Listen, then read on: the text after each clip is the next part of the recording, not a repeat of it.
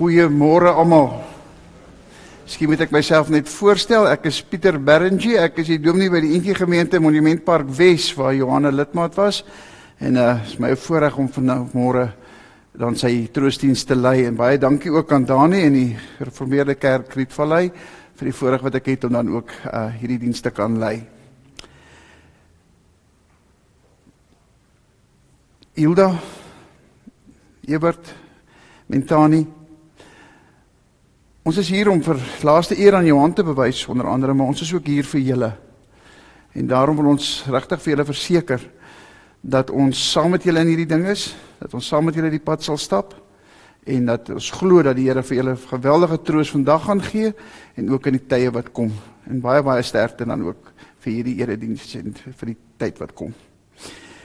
Kom ons bid saam. Here, Hier waar ons dan 'n laaste eer kom bewys aan 'n man, aan 'n pa, aan 'n vriend, 'n broer, 'n familielid.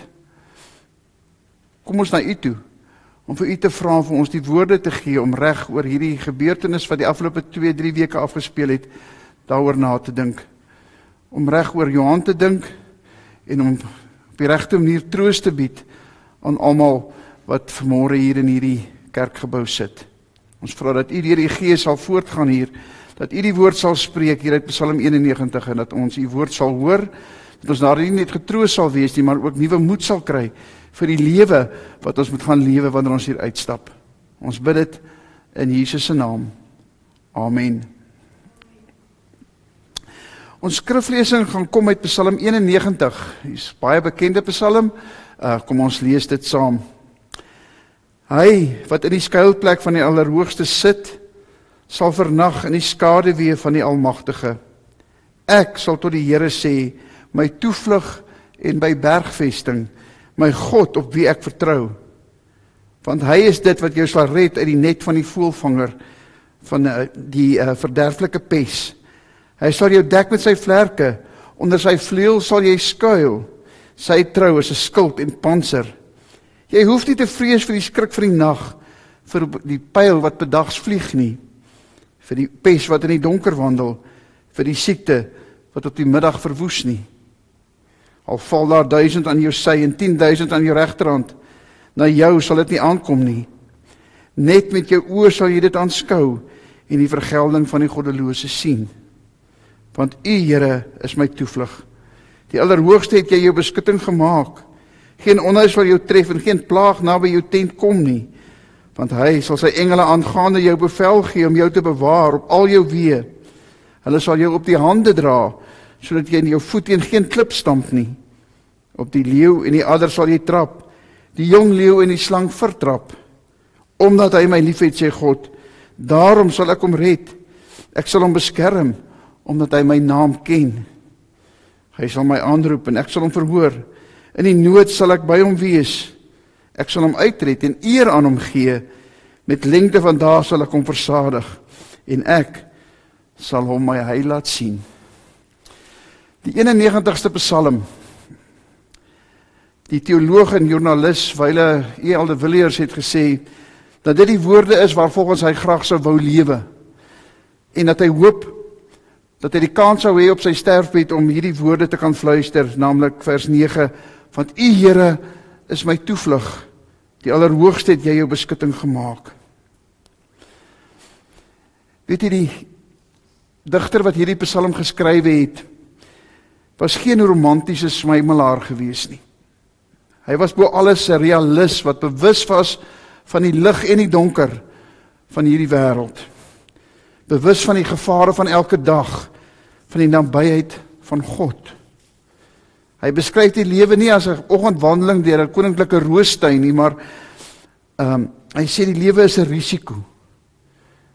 Die lewe wat ek en jy lewe is 'n risiko met 'n voëlvanger wat 'n wip stel van gevare in die nag, aanvalle in die dag, siekte in die middag, onheil, oorlog, leeu, slange, seerkry, beroerte, noem maar op.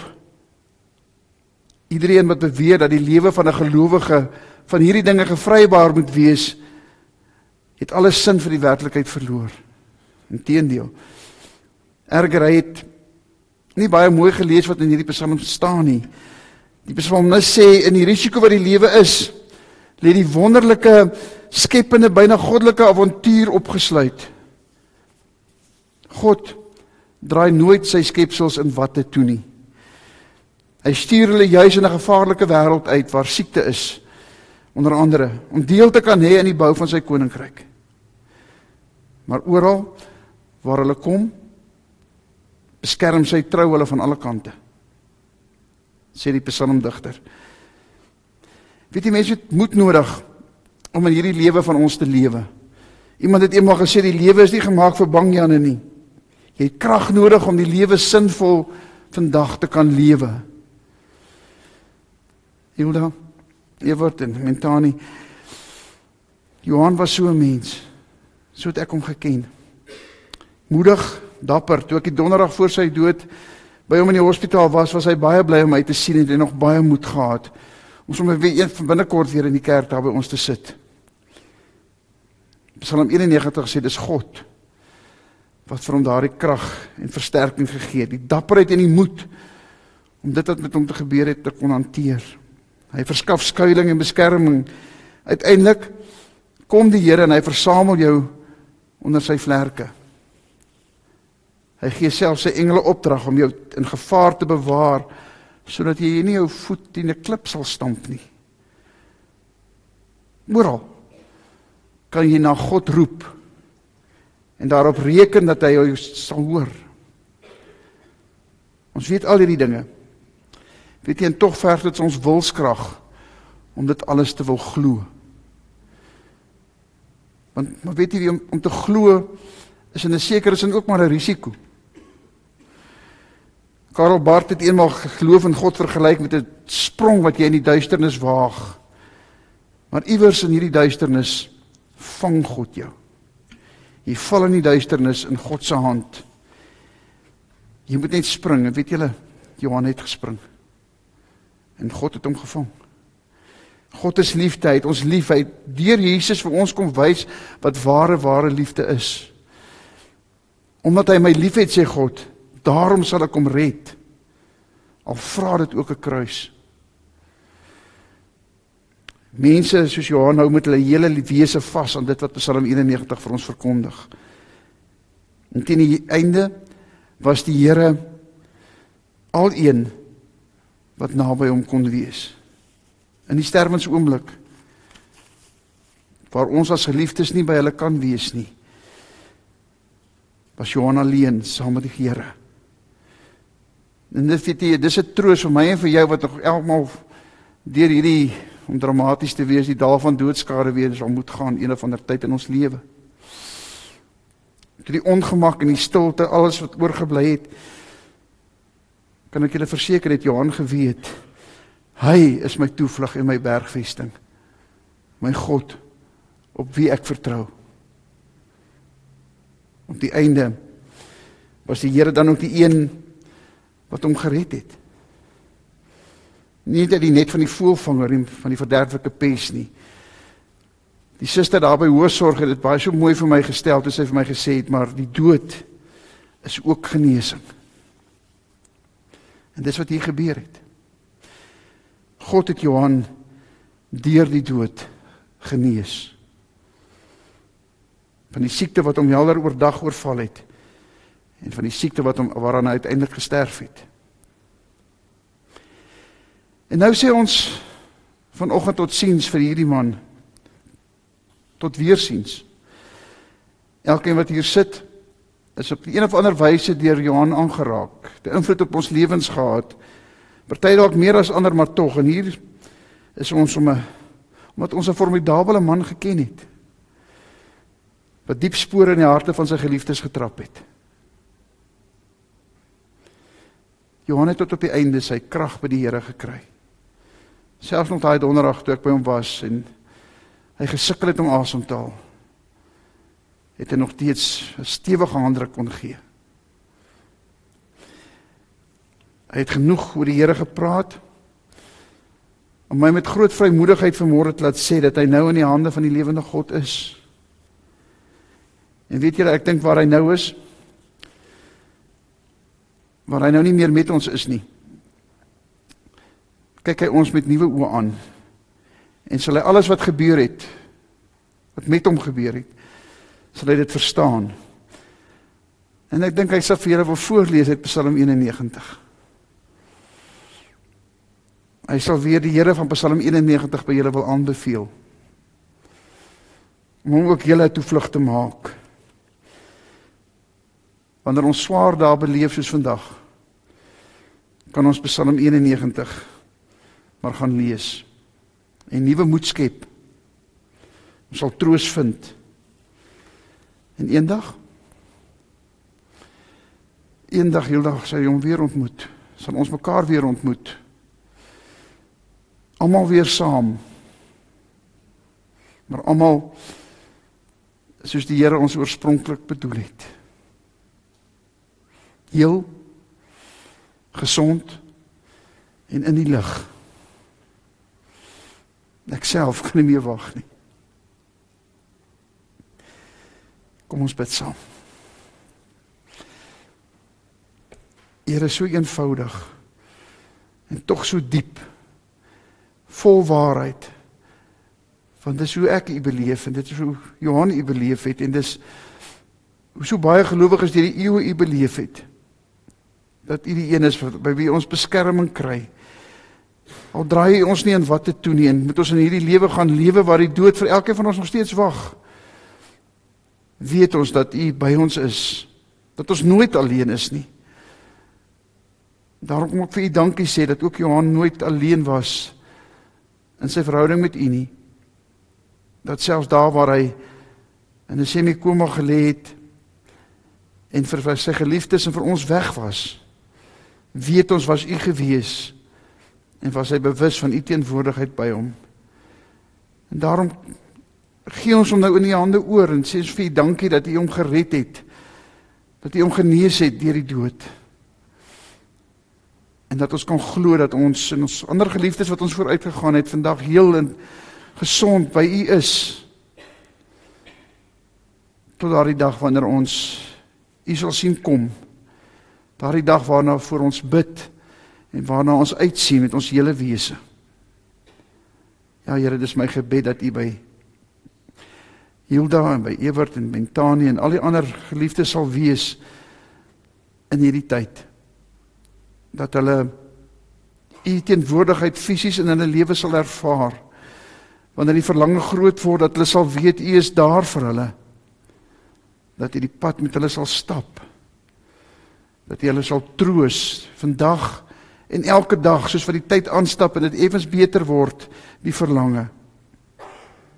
Maar ons kom loof en prys U vir die lewe wat Johan du Plessis gelewe het en die invloed wat hy gehad het op die lewens van ander rondom hom, vir dit wat hy vir ons in die gemeente beteken het, maar ook wat hy beteken het veral vir sy geliefdes en sy vriende.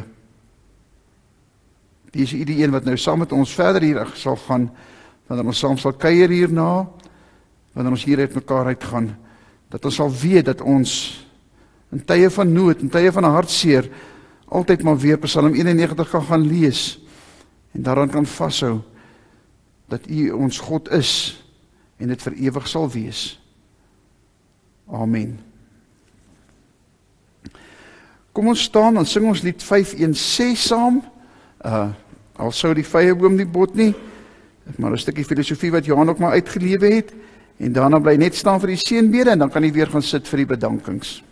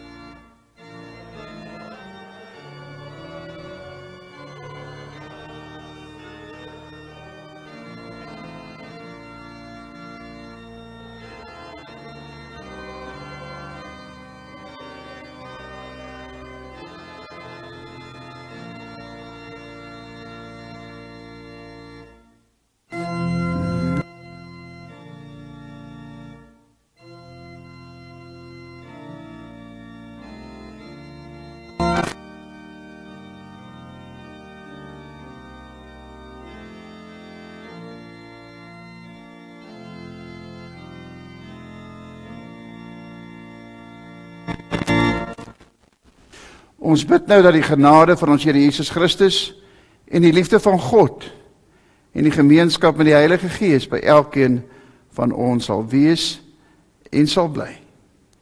Amen. Namens Hilda en Evert en Mentanie wil ons net die volgende bedankings doen. Wat die familie betref, dankie dat julle ons liefdevol koester. Dankie vir al julle liefde en bystand, ondersteuning en gebede. Ons waardeer vir al die saamwees tydens die moeilike hospitaalbesoeke. Dankie vir die omgee deur kos, blomme en baie drukkies. Karin, dankie vir die blomme in die kerk, dis pragtig. Christy, ek en Evert waardeer jou opreg. Jou daarwees het ons rustig gemaak, jy is 'n ware steunpilaar. En al die vriende, dankie vir elke boodskap, oproep, gebed, blomme en eetgoed wat ons ontvang het. Ons waardeer elke gebaar. Your years of friendship is greatly appreciated and warms our hearts. Ons vriende wat deur middel van die internet inskakel, baie dankie vir die meegevoel. Ons vriende wat ver gereis het om met ons te wees, baie dankie, ons waardeer julle moeite. En Josette, baie dankie vir jou besorgdheid en flinke optrede om Johan in nood by die regte spesialist te kan kry. Dan aan Dominee Dani, dankie vir die hospitaal en die tuisbesoek. By die Bybel lees en gebed het ons vertroos, baie dankie vir die moeite. Ook Dominee Tenus, dankie vir die oproepe en hospitaalbesoek. Ons waardeer die bemoeienis wat jy met ons gemaak het. En ook Dominee Banus, baie dankie vir die tuisbesoek en geruststellende gebed. Joy, ons waardeer jou orgelspel en jou lang vriendskap met ons as gesin. Hospitaal Unitas, ons bedank die dokters en verpleegpersoneel vir die goeie versorging van Johan.